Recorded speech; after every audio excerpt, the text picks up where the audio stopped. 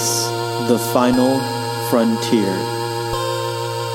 These are the voyages of the Starship Enterprise, its continuing mission to explore strange new worlds, to seek out new life and new civilizations, to boldly go where no one has gone before.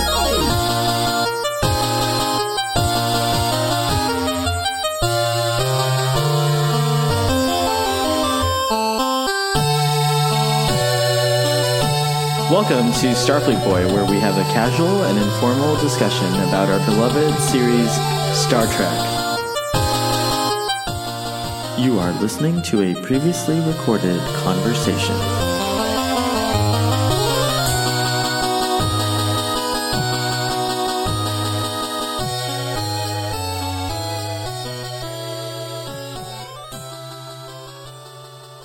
We're back on another exciting episode of Starfleet Boy, where we have a casual and informal discussion about Star Trek: The Next Generation, and I'm once again joined by my esteemed colleague and fellow Star Trekker, Trekkie, the Doctor. Hello, Doctor. Hello. Are we live?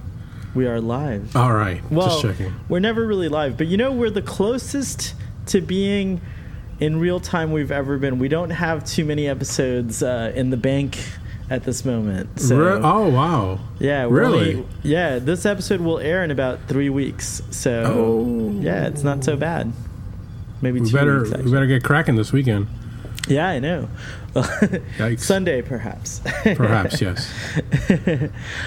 All right, so today we're talking about Sins of the Father, and I wanted to offer you, since you, Doctor, really love the Klingons, I wanted to offer you the chance to do the episode summary. Why did I know you were going to do that? Okay, let me search my memory banks. Now, you haven't seen it in a couple of weeks, right? You haven't seen it in a couple of weeks, right? Right. But I think I can do it.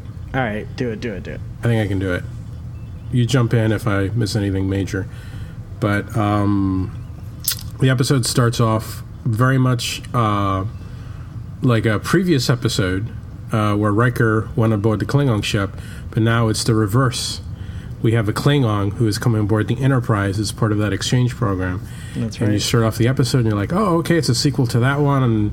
And we get this imposing, tall Klingon with this amazing voice, and played by Tony Todd, the great Tony Todd. Anyways, we'll talk more about him later.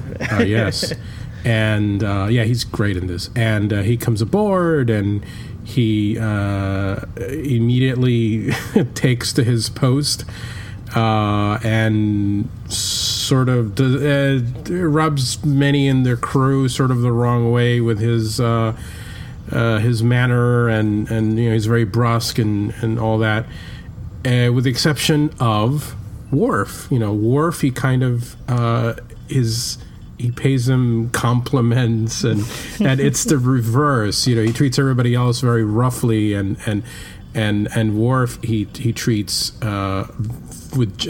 very gently.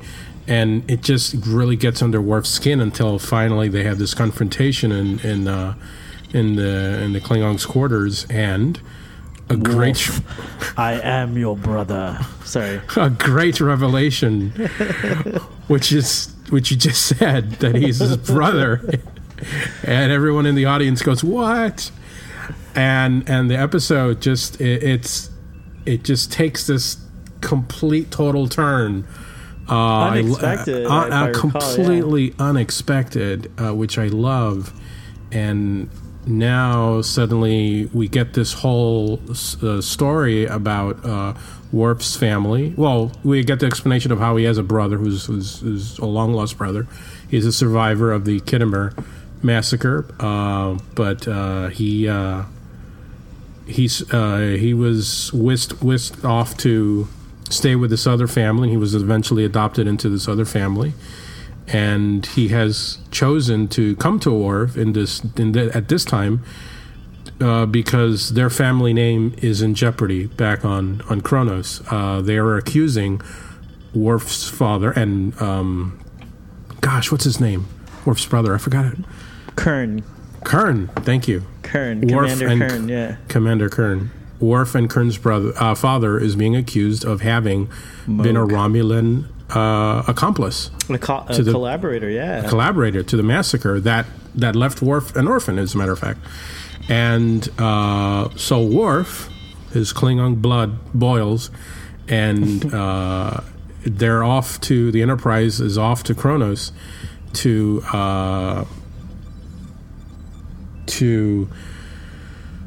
confront the charges and clear the name.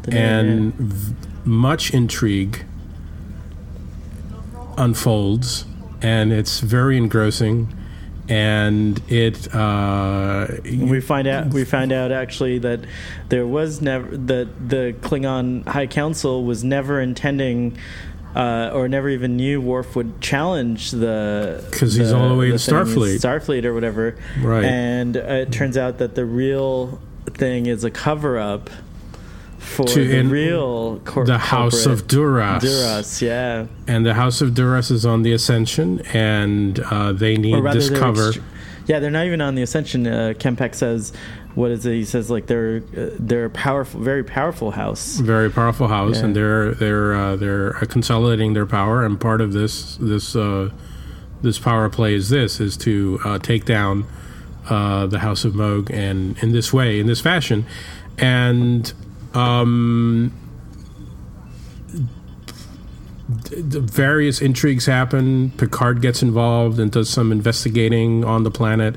Oh, that's right. So Kern, do you remember Kern was originally the Shadish? And then he is attacked. He's attacked, and then Picard has to step in. Steps in and becomes the Shadish. Yeah, that's right. Worf asks him, and so it's basically Worf and Picard versus the Klingon Empire, and as you said, it's revealed. The truth is revealed, and in a surprising turn, Worf decides to take one for the team. Because it would basically unleash civil war amongst the Klingon Empire if it's revealed the truth about what the Duras family has done. And I think in a remarkable ending, and it's a very rare ending for a Star Trek episode. The episode ends on an extraordinary note of almost despair. The Klingon Council turns their back to Worf, and that's the end of the episode. Is you see Worf accepting bearing the weight of the shame that has been pronounced upon his house, a fate truly worse than death for Klingon. Yeah, and that's the end of the episode, and I have to. What do you have memories of seeing that for the first time? And how do you feel now seeing that? That ending. That ending is so compelling. I do remember as a kid seeing this episode and being really excited about a lot of things about it. But yeah, I remember being particularly moved by quite a few things. This whole episode actually is the start of another huge thing. A huge story that unfolds throughout Star Trek: The Next Generation. And, I often hear Star Trek being described as, a show that only you could just hop in. Star Trek: The Next Generation and Star Trek: The Original Series, you can just hop in at any point, and you can just watch it, and it changes from week to week. And while that's true for the most part, there's also a reward for people watching the series, which is there are a few of these like arcs that kind of are there, and I think this is the beginning of one. We get these kind of themes that flesh out over time, and I think this is one of the best ones. The whole Worf, this is where I think it gets kind of the engine saga. starts, the saga of Worf and the Klingons and things like that kind of just start. And so it's exciting to see that. We get a little hint previously with with Susie Plaxon, Kalar, right? Kalar, and is that her name? Yeah, Kalar, yeah. Anyways, very exciting. And so as a kid, I do remember that being cool. But I never really appreciated kind of the sacrifice Worf makes, because now I kind of understand it to some degree. I've never been in a situation quite like this, but you're tested sometimes as you go through life, and your honor and things like that are very important to you, and so it is a little bit more meaningful for me as an adult. The thing I also remember being excited about as a kid is, and if I'm not mistaken, this is the first time we see the Klingon, the Imperial City in the homeworld, and really go to Klinzai, which I think it's called, or Klinzai. Oh, I called it Kronos. Kronos, maybe it's Kronos, but I'm not sure. It's we'll have to look it up, of course. But either way, it's the first city of the Klingon Empire. You're absolutely right about the episodic nature of Next Generation. And this is a very atypical episode, and I think that's why I was excited about it back then, and I'm excited about it now, because this is Worf's story. With this episode, they really establish Worf as pretty much in the top tier of characters of Next Generation. I mean, you've got Picard, obviously, because he's the captain. And he has many ongoing stories, pretty much with Q. Q and him continue on throughout the series. And Data. Through also Picard's, fascination with archaeology and things like right. that. Those are interesting, stories that we explore as well. Right. But I mean, you can string all the Q episodes together, and it's like one little storyline. And then, in fact, aren't some of these episodes sold as box sets? If I yes, recall and correctly, I just gave them away. VHS, you used to get the Klingon box set, and then you got the Q box set, and the Borg box set, and there were all these kind of I just gave them episodes. Away. I used to have them right there. Yeah, you used to have them away. I have them, yeah. And then, of course, Data is probably, Data competes with Picard for that top position. He has many ongoing storylines. But now, with Worf, his story becomes almost, just becomes linked with the rise and fall of the politics in the Klingon Empire, and it goes all the way through DS9. And this episode starts all of that, and I love it. I love the intrigue. I love the parts where Picard sort of goes undercover. I mean, literally, he's hiding himself under a hood and finding the Celeste. Right, who was the nurse? Nurse, and the dialogue that the Klingons have also takes on this almost pseudo Shakespearean. Oh yeah, they have a very nice. Klingons have a very sort of formal way of speaking that harkens back to a human past, and as a matter of fact, I think even just Klingons really aren't far from how we perceive maybe the Vikings culture, a Viking type culture of marauders and raiders, and there's just something about Klingons that's reminiscent of some of these great warrior even today cultures of our past, and even you were going to say even today. Yeah, I mean, just to take a soundbite out of the recent news, they had those bombings in Iran that the terrorists just had, and the response of the Iranian police force is or I don't know if it's military police or whatever, but they say, we will take revenge. Right. You don't imagine the U.S. ever, like the FBI or the military was like, we will avenge, but it's the Klingons sort of have that. Everything's just a little bit over the top almost, and it's juicy dialogue. It's the way they speak. There's a lot of everything just seems to be slightly elevated, and even the going back to the nursemaid, who's a great character, and I think Patrick Stewart had a great time, playing opposite her, trying to get her to, to give testimony and the back and forth, and when she finally shows up and in the council room, right, and I don't know if he's I guess he's a chancellor, and he's kind of like, oh, it's nice to see you, and her response is like, you're still fat, or something like that. But the way it's played off, it's just.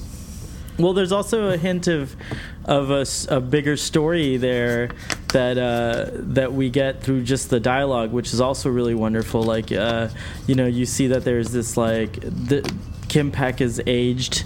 He's an older kind of leader, and he is, that's the big thing that you notice about him, is he's imposing and rather large, but you imagine him as a youthful Klingon, and he even says in the one scene where he is revealing to Worf the truth about why everything's happening, is that he served with Moog, and he served with Worf's father, so there's this connection. And even Worf's father, Worf's family was a prominent family, it looks like, I mean, they could afford a nurse for their children, Kahlest, and things like that. And she says to Picard, she's, in that dramatic kind of but beautiful, sumptuous way, like, I am dead, I died, I once served a proud family and a, like a really, like honorable family, and now all that's over. It's like in one flash, the whole family collapsed, and like, you could see that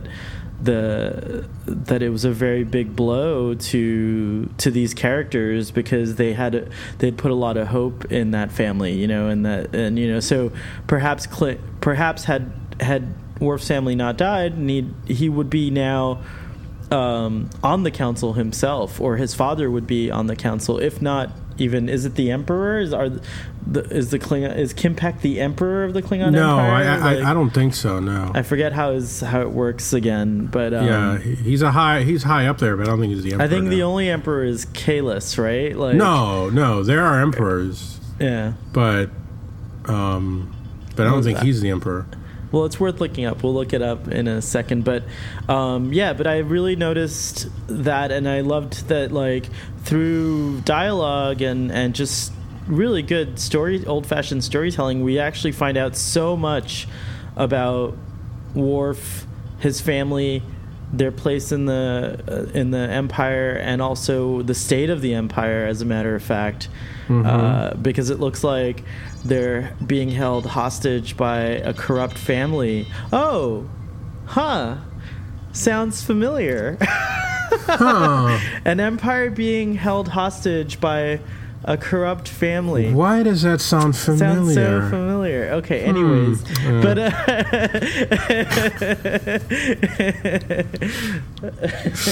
Doctor. Very, very pointed commentary there, sir. Oh, Doctor. You have a singular wit. I do sometimes. It's true. I apologize. Yeah, no, I agree with you. But anyways, very compelling stuff. And again, Worf's... the solution is totally unexpected too. I knew that. Well, I hoped that Worf wouldn't have to die, but that I knew. I'd forgotten how it was resolved, though. To be honest, the discommodation. I mean, it's actually really great. Again, just wonderful drama. I mean, skipping to the end here for a moment, but.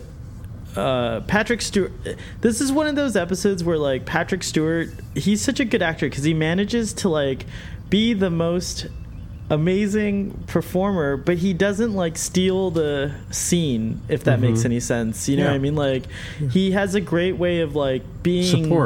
supporting but even just being epic, and it really is Michael Dorn's moment, you know what I mean, like, it is, and it remains so. But there is that, like, exciting moment where Picard's like, Kimpek threatens the. Oh, they the give him the Federa- knife. Yeah. I know what you're talking threatens about, the yeah. alliance between the Yes. Federation. He's like, you're talking about alliances when your honor, like the Klingon Empire, is built on lies right now. Oh, like, yeah. He's just like, he just tells him like no, and he's like, and now I'm speaking as the captain of the Enterprise, and you will not harm this member of my crew. And it's right. like, and he's like. Picard's not messing around, like, No. and Kempek knows it. Like, this is already a decorated captain, and the flagship of the Federation, and here he is defending Worf's honor. It's just like really exciting drama. It's just so good. That moment that you just mentioned, actually, up until that moment, when I was rewatching it, one of the things that bothered me was when he does ask Picard to be his was it Shadish. There was a little voice in the back of my head going, "Why doesn't he ask Riker?" It seems like him and Riker have that bond, not him and Picard. But and then moving on. You have to think of it, the honor compels Worf to ask Captain Picard. You know what I mean? Like that, and also he genuinely, like, I think as you see here, based on, we've had lots of discussions about Picard's prowess and diplomacy and like his knowledge. The fact alone that Picard knows the response already in Klingon to accept the position of the Shadish, to me, is like, I was you know what I mean? Like, Worf asks him to be the Shadish, and then he responds in Klingon. Like, it's like he just knows. It's like, and he Riker knows couldn't have done that. Yeah, right. And he knows all the. Well, Riker might have been able to do it, but there's just something so. It's. But then he even knows like the nuances of the law. Like he tells Kahless not to speak unless it's an open, not to reveal the hand. He's like. He's like, no, you don't have to speak. All testimony has to be given in open council, and so there's just all these things like that are just so impressive. And it just, again, we've probably beaten this point into the ground, and we got some interesting responses that we have to address on YouTube. But a lot of interesting discussion. And by the way, to the viewers who do take the time to comment and discuss, we're so immensely grateful, because it actually changes our ideas, and sometimes as I've said before, we don't really know everything. We are casual, we are informal, we're huge fans, but we're not necessarily the most knowledgeable fans, so it is always wonderful to get insight from other fans. And so please, I hope you're enjoying being a participant on our comments. But what I will say is that we talked about why don't we have a diplomatic corps on board the Enterprise, and again, it just feels to me like it's evident from watching how Picard handles situations and how the rest of the crew, that diplomacy is just a natural part of training in Starfleet. And I think that, like, just kind of putting more thought into it, it's like it wouldn't hurt to have a diplomatic kind of background for any military officer in any military. Can you imagine the difference our military would have if more of the soldiers and so on had a little bit of training in diplomacy and what diplomacy means and how it works, and and so on and so forth, just so that if there's ever the opportunity to interact with another countrymen, country folk, and then you're able to represent your country in a wonderful way, like in a very like diplomatic way, I should say. I think that would enhance a military operation to the nth power, because I think right now, and we're seeing this as evidence, in our local law enforcement departments, and and just things, in a situation as tense as it can be, where you're in a situation that involves weaponry and your life is on the line, etc. It's hard to be diplomatic, but if you had the training, then maybe the outcome could be dramatically different, as we see so many times in Star Trek. But I digressed majorly here, Doctor. So all right, it's a casual and informal, right? Informal, yeah, it's true. I have a couple of notes that I didn't realize I took when I watched the episode, and I guess we can go through them. But I wanted to remark on Tony Todd for a moment. Oh yeah. So recently, fans will know him as Zoom on the. Do you watch The Flash? I watched the first season, but I haven't caught up to it. I think it is the first season where they introduce Zoom, isn't it? Like the other reverse speedster. Yeah. He's just maybe I haven't finished watching the first season. Maybe I don't know. I was enjoying it, but I just haven't finished watching it. It's good stuff. It's not like the best. No, I enjoy it. Yeah. But anyways, he plays the other speedster. Ooh, your subspace communication. Oh. It's hold on a minute. Okay. So let's look up what the Klingon Empire, right. I call you back? Kimpek is. It's going well. I'm actually on the air right now on Starfleet Boy. So you are as well. Hi.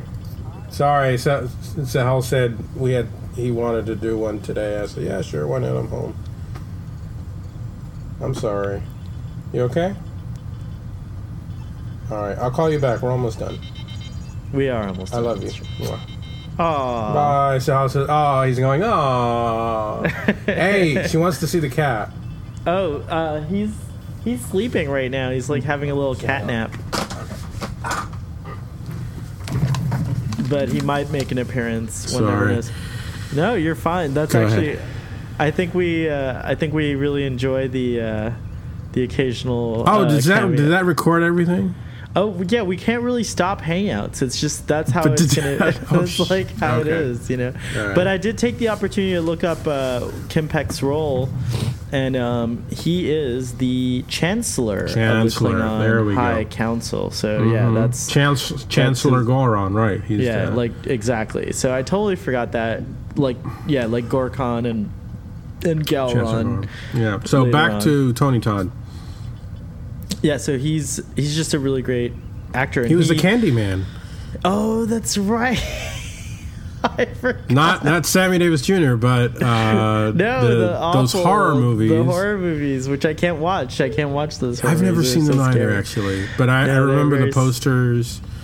And I want to say he was in the Final Destination movies, maybe. Oh, he might have been. Was he Death? I think I saw that with Yasu, maybe? I don't know. That was a very long time ago. Well, he is also in Deep Space Nine. As his brother. Kern, and we'll have him back again later. Many times. A couple times more on Star Trek: The Next Generation. But so it's good to have him, and his voice is very distinct, and he's great. He's very now tall. Deep Space Nine, isn't he? Isn't he also? Do you have IMDb up? No, I can pull it up right now. Go on. Okay. No, I isn't he old Jake Sisko? Oh yeah, that's right. Yes, he is. Oh yeah, my gosh. It's great. He's a great. I love him. He's a great actor. Yeah. And you're absolutely right. That episode. Oh my gosh. He has wonderful rapport with Dorn, and then of course Michael Dorn. We can't continue on any further without commenting that this episode really is an amazing showcase for Dorn and his character, and as I said, his character sort of enters the top tier of Star Trek with this episode and his importance in the greater universe, and I think Dorn rises to the occasion. I mean, he has.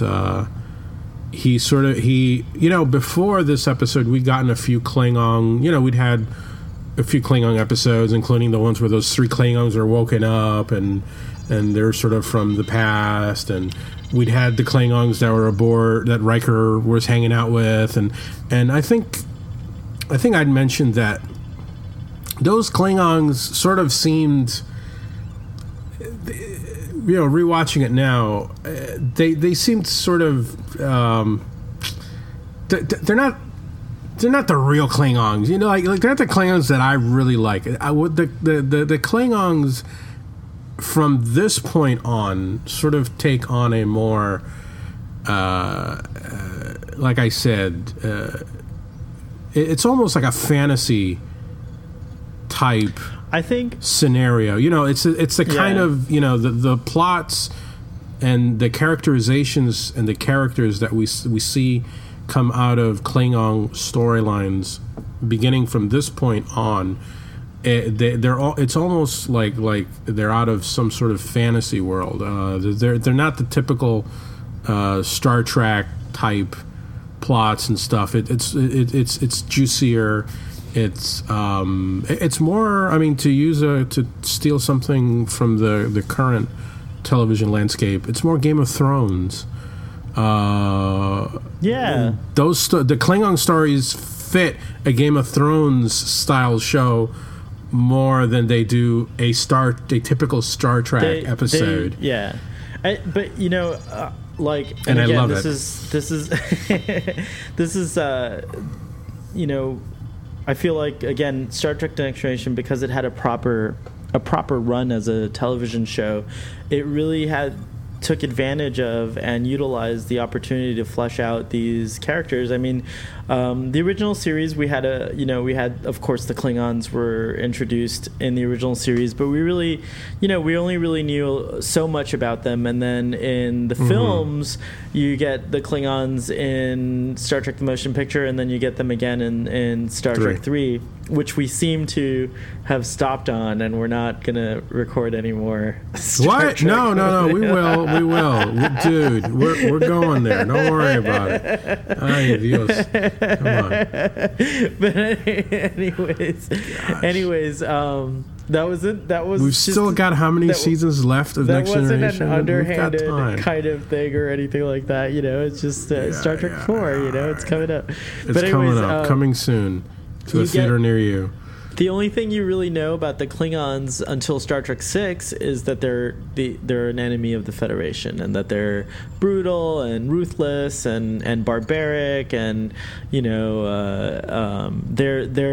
kind of used as a way to show they're one note fairly. Yeah, right, exactly. And then in Star Trek 6, you get nuance, which is after this. Which is so it's really Next Generation is responsible again for for bringing Klingons into a different light, if you will. Yeah, and so I think adding nuance and adding all this intrigue and really setting them up as a very distinct culture and sort of those types of storylines, and it extends into Deep Space Nine, and much like how the Ferengi come alive in Deep Space Nine too, because had it not been for Quark, I think we would continue to think of the Ferengi as a kind of a laughable, bumbling, again barbaric kind of group of aliens. Absolutely. No, absolutely. And I think also some credit has to go to just everybody was involved in the production in terms of the lighting and the production design. As you said, I think this is the first time that we see the homeworld, and they did a great job. I mean, the Klingon homeworld is just. It's just a world of shadows, and you just don't know what's lurking behind these corners. It feels like a planet where, you could, it's almost like a spooky old castle that just covers the whole world. It's medieval. That's a great way of describing it. Like, the aesthetic of the Klingon homeworld is reminiscent of the medieval Europe and castles and just the whole thing. Klingons have their own form of chivalry, their code of honor, and it's just an interesting way. It's an interesting shift that we make, from the, let's call them the original series era Klingons to the Next Generation era Klingons. And for me, the original series Klingons were okay. And I know there were always fans that dressed up as Klingons and things like that. But, once you get to the Next Generation, that's when I really started to love Klingons. And I was like, it's like, Klingons are amazing, Right. So going back to the kind of, I have another kind of note here. I really enjoyed how the first, whatever it is, 15 to 20 minutes of Commander Kurn on the Enterprise let's just say nothing ever happened and it was just a ship exchange. It was actually pretty humorous so far. Some of the things that I remember being funny were was how in front of Captain Picard, Kurn's very he's very eager to please Picard. He even holds himself back, and he tries to be as eloquent as possible around Picard, but then around everyone else he's just this bossy kind of barking orders and things like that. And even that scene where Riker tries to help him, it's so intense. Yeah. And he's had this been a Klingon ship, I would have killed you. But then, interestingly and funny, I think there is humor there that Kurn probably intended that another Klingon might have understood, but Riker took it very seriously. And it is until the captain's mess hall scene where they're having that turkey dinner with caviar that he just kind of laughingly says, "I almost had to kill your Commander Riker." It's just this kind of it was a humorous start to the episode, and I really liked all that stuff that was happening. And I'm glad that the episode took a turn to the plot thickens direction with the Klingons and the discommodation. But I really liked how you really would I don't recall having any clue where this was going when I first saw this, and I thought it was clever that the writers just started it off as what would be maybe a lighthearted episode and then turned it into a really heavy episode. Absolutely. It was it was a total surprise. I think there have been a few other episodes in the past that I think I've said, oh, it started off this way and then it suddenly goes this way. And this one I thought was exceptionally clever because it's playing on that other episode that we had already seen, like you said, rewarding longtime viewers who they're going to be like, oh, this episode's going to be about, it's going to be the reverse of that episode. And it actually, you imagine it being a Riker episode, because like you said, that scene in the turbo lift and, you expect, well, it's gonna, Riker's gonna have to somehow intercede, and maybe there's gonna be tension between him and the Klingon officer, and blah blah blah. Right, there might have been a space battle or some kind of, something that you can almost picture the whole episode in your head as soon as it starts, and you're sort of so you, as a viewer, it's almost like it's, you're sort of you're tricked into complacency about how to deal with it. Oh yeah, I know how it's going to go. Oh yeah, look at Wesley. Yeah, okay, he can't deal with it. Oh yeah, right. And then all of a sudden it's what? He's Worf's brother. Yeah. That scene is great. The revelation, etc. But I kind of liked how he was taunting Worf in that one moment, and he was describing the Enterprise as built for luxury and comfort, yeah. and that it's probably thinned out his blood. And then Worf gets crazy and grabs the chair and he's that was great. So your blood is not thin after all. It's that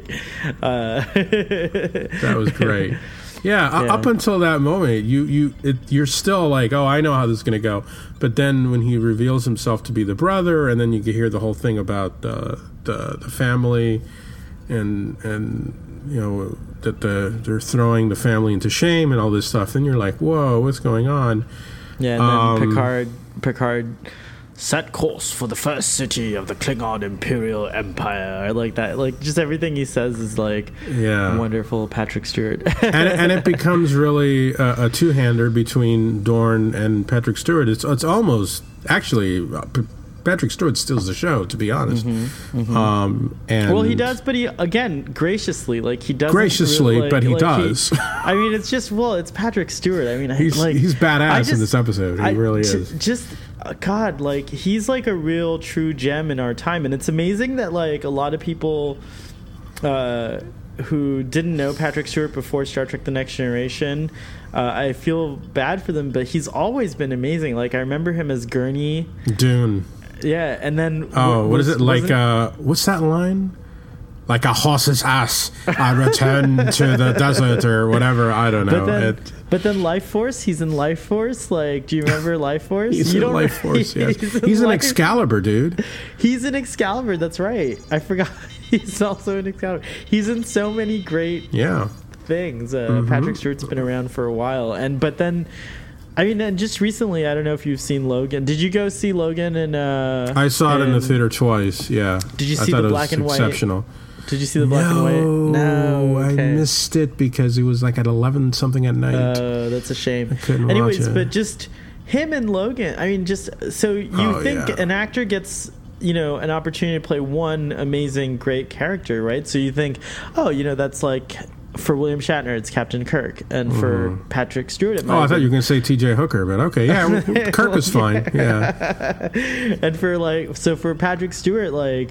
You would think, okay, well, Captain Picard might be his greatest thing. Right. No, he goes on to be Professor X, and like define Professor X on the cinema as like no one else could. I mean, even and his performance lives on through what's James his name? McAvoy. Yeah, right. I mean, James McAvoy is the Chris Pine to William Shatner's Kirk. Absolutely, that's a good comparison. Yeah, it's like kind of like that thing.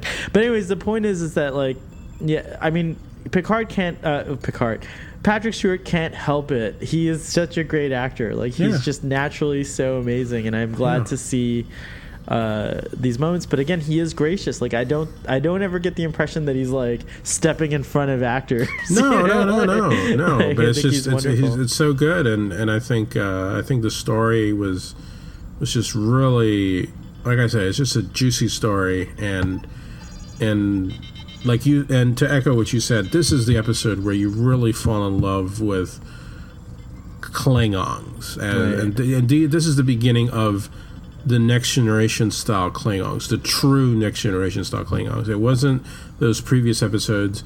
This is where this is where it starts. Yeah, those previously it was just kind of like more. There was like a little teasers, but this is like the meat. They gave us the dinner finally. It's like here's your full course. Blood. Like, what do they eat? Blood something. Blood sausage or whatever. Like, I don't know. But the Great Hall. Go ahead. I was going to mention that the Great Hall set gorgeous should look familiar to you because it's that weird kind of triangular roof, and we'll see that over and over again in Star Trek: The Next Generation. I think we've already seen it a couple of times, but you'll recognize it again in the Mask of Musaka episode for sure. Is one place where I can recall that they use that same kind of set. I know. Wait till we get to that one.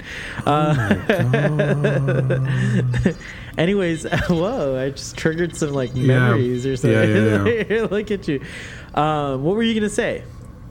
I was gonna say is that there was when this episode aired, and moving on.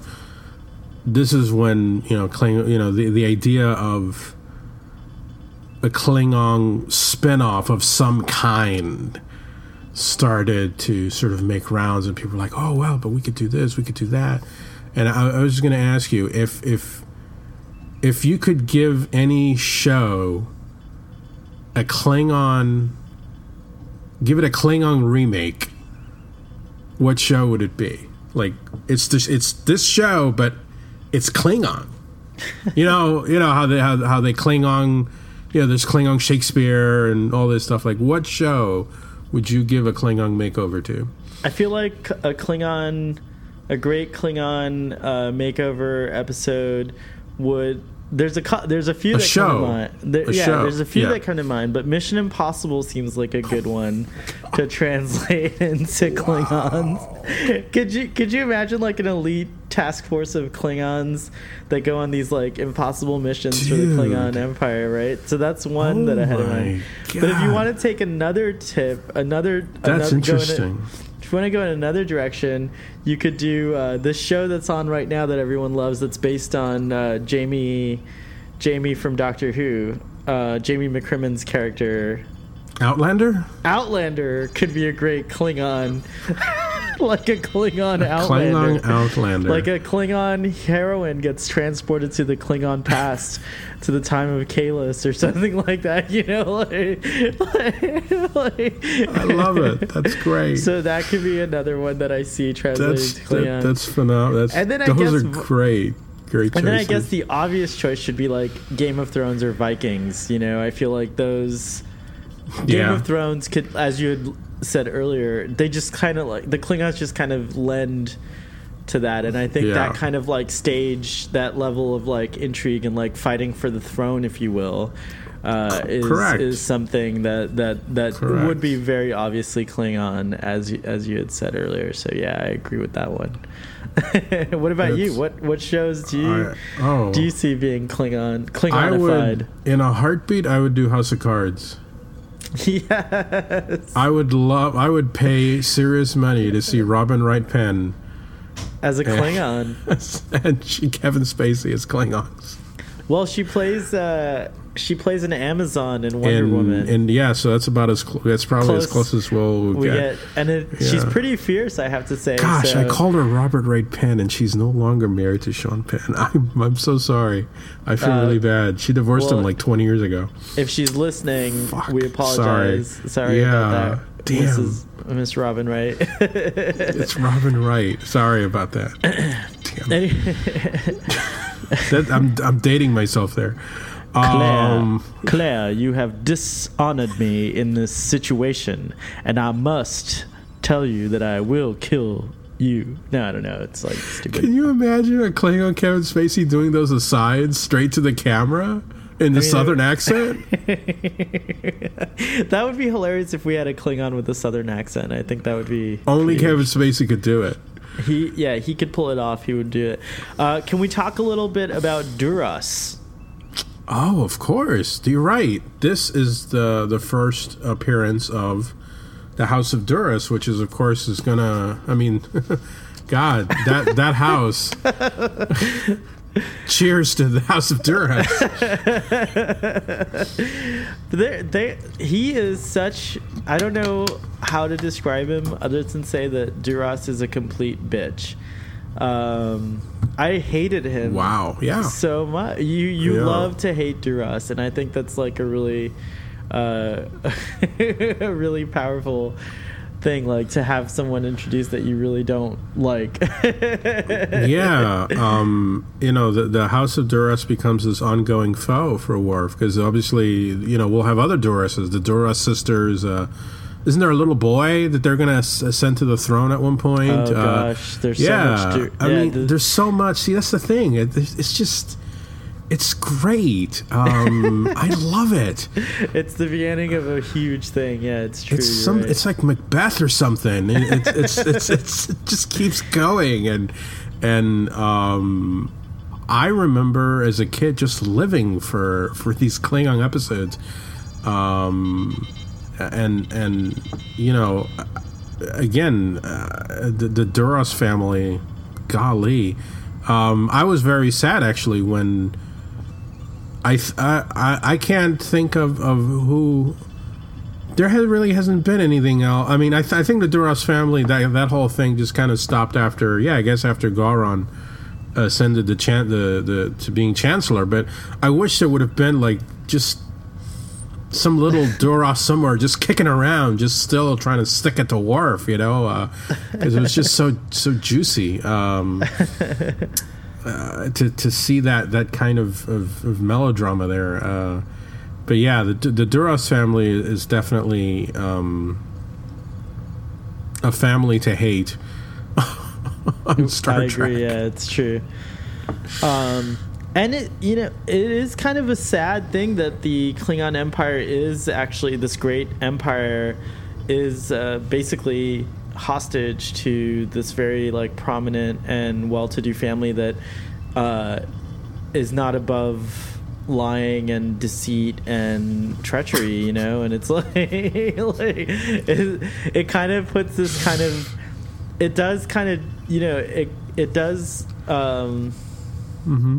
it does kind of strike at the I know what you're I'm sorry, I was riveted to those James Comey things earlier today. So you're saying all this, I'm like, we talking about Star Trek or are we talking about reality? So isn't this a wonderful reason why our fiction is sometimes a warning of what can happen? Wow. Yeah. I just want to make it clear that I don't want to go all out and accuse any family of being like this, but one just cannot help but wonder. Kushner does sound Klingon, but okay, go ahead.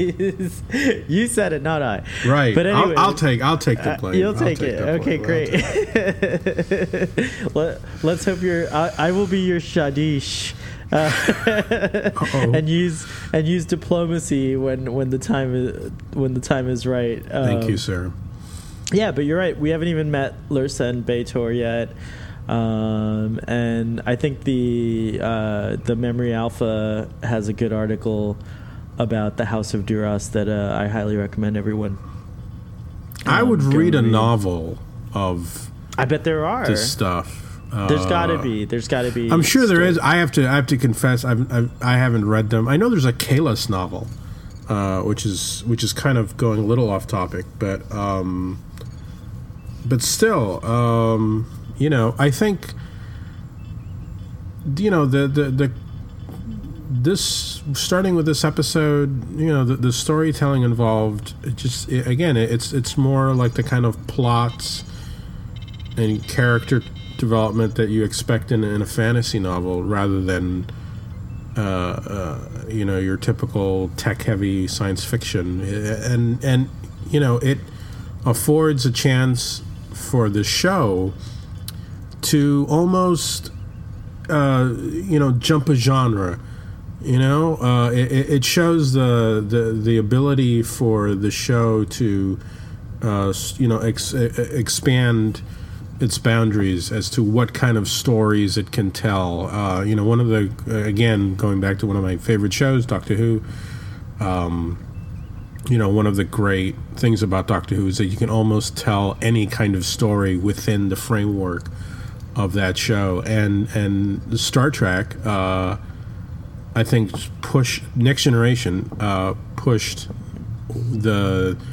what kind of story it could tell when it introduced the Klingons as they did in this episode, right. and it was something that you could tell a more almost fantasy type or medieval type, whatever.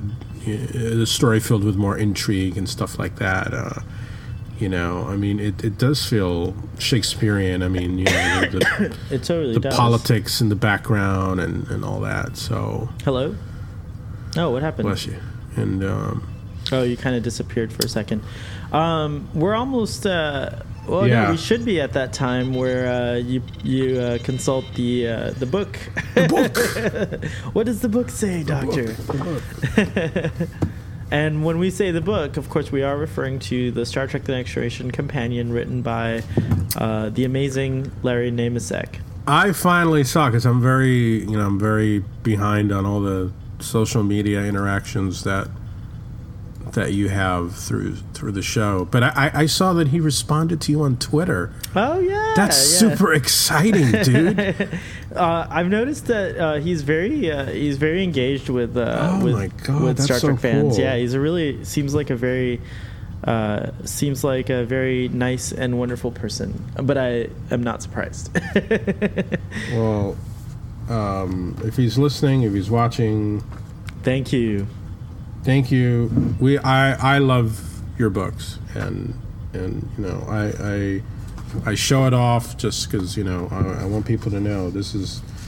And you can still get this book through Amazon.com. Larry Namasek has a store there, and I feel like I remember you can get the book there. And again, sometimes I do feel a little guilty because I don't want to. I don't read everything that's here. By the way, obviously, no, of course. But by I the want way, people to go ahead. While you're looking up this episode, you were right. It is Quonos that they go to, the homeworld. I don't know where I got Klinzai from. It won an Emmy for art direction. What? For production designer Richard James and set decorator Jim Mees. Well, it's well deserved. Like I said, they went crazy in their production design.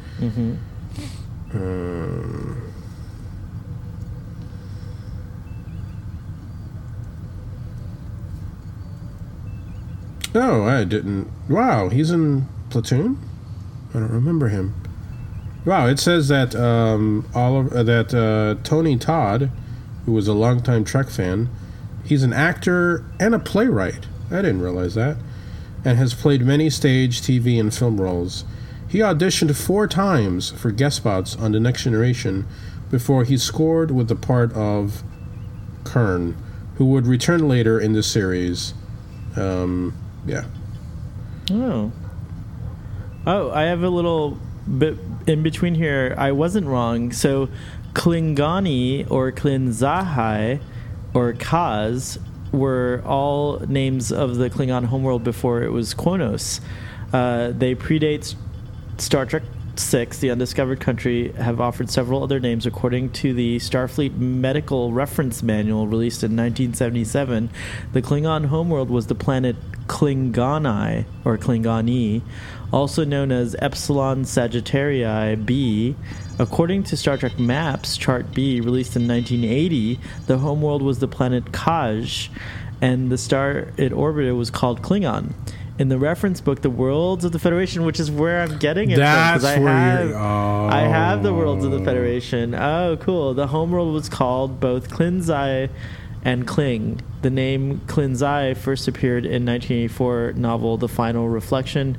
Kling and Klinzai have also been used. I read that in the FASA RPG, which I used to play, and various other novels, as well as in the Star Trek Starfleet Command video game series before the release of Star Trek VI. The FASA one, that's the one with the whales in the... Yeah. So I wasn't wrong. I just had a very old name in my head for Quonos. Hey, I respect that. Dude, do you realize... I didn't realize it. Do you realize who the Elder Klingon is? You mean Kahlest, the nurse? No, the I guess he's the Chancellor, or he's acting as a Kempek. Yeah. Do you know who that is? No, who is that? He's appeared previously on. Wait, did he appear previously, or does he appear later? Well, he plays another prominent Klingon. Really? On the planet of intergalactic peace in Star Trek V. Oh, crap. I forgot about that. Is it the same character? It's the same. No, it's the same actor. It's veteran actor Charlie Copper brought pride and forbearance to the role of the Elder Klingon, traits that because of a weak script he was unable to show off in the part of General Cord. Oh, he was General Cord in Star Trek V. Oh, wow. You're absolutely right. That is him. Mm-hmm. That's funny. That's so good. I totally had forgotten. What a great reprisal. Yeah. Well, I don't know if it's a reprisal, though, because Star Trek V came out in 89. What a great... this episode air? What a great way to continue. Like, he's like... This is after Star Trek V. Wow. Because this is 1990. Yeah. Coño, so he made it right after, pretty much. Wow. Yeah. That's cool. It's great. All right. Kempek. You are still fat, Kim Peck. Yeah, I love that. Oh, That's a look, great for line. Emma, there's Kitty Cat. Oh, I'm missing it. He's making an appearance. Look, hi there. Look at him. Hi, Arthur. His head looks like it's disappearing because of how bright it is outside. Wait, did you read anything from the book? I did. That was it. That was I it. missed it. Well, Okay. there's a lot more stuff, but we pretty much covered it. Just a few little. And I've been points. told by Emma that whenever the cat is in shot, I should shut up Oh wow. because then it takes away from the cat being on screen. So I know that the captain's dining room or his mess hall is seen for the first time in this episode.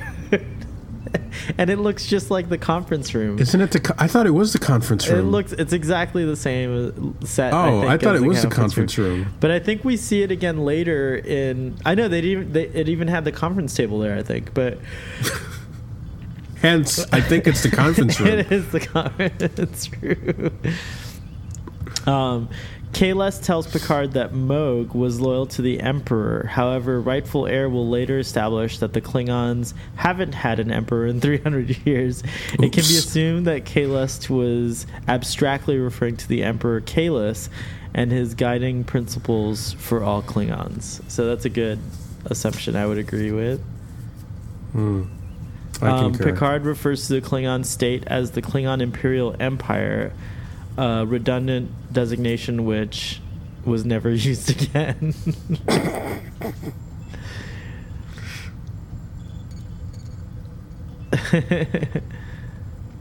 That's funny. Well, on that note, Yes. I think, Shall we give it the rating? this is an easy rating. This is a 10. Oh wow. I'm gonna give it a 10 too. There's nothing to dispute. There's nothing to dispute. Nothing at So all. an easy 10.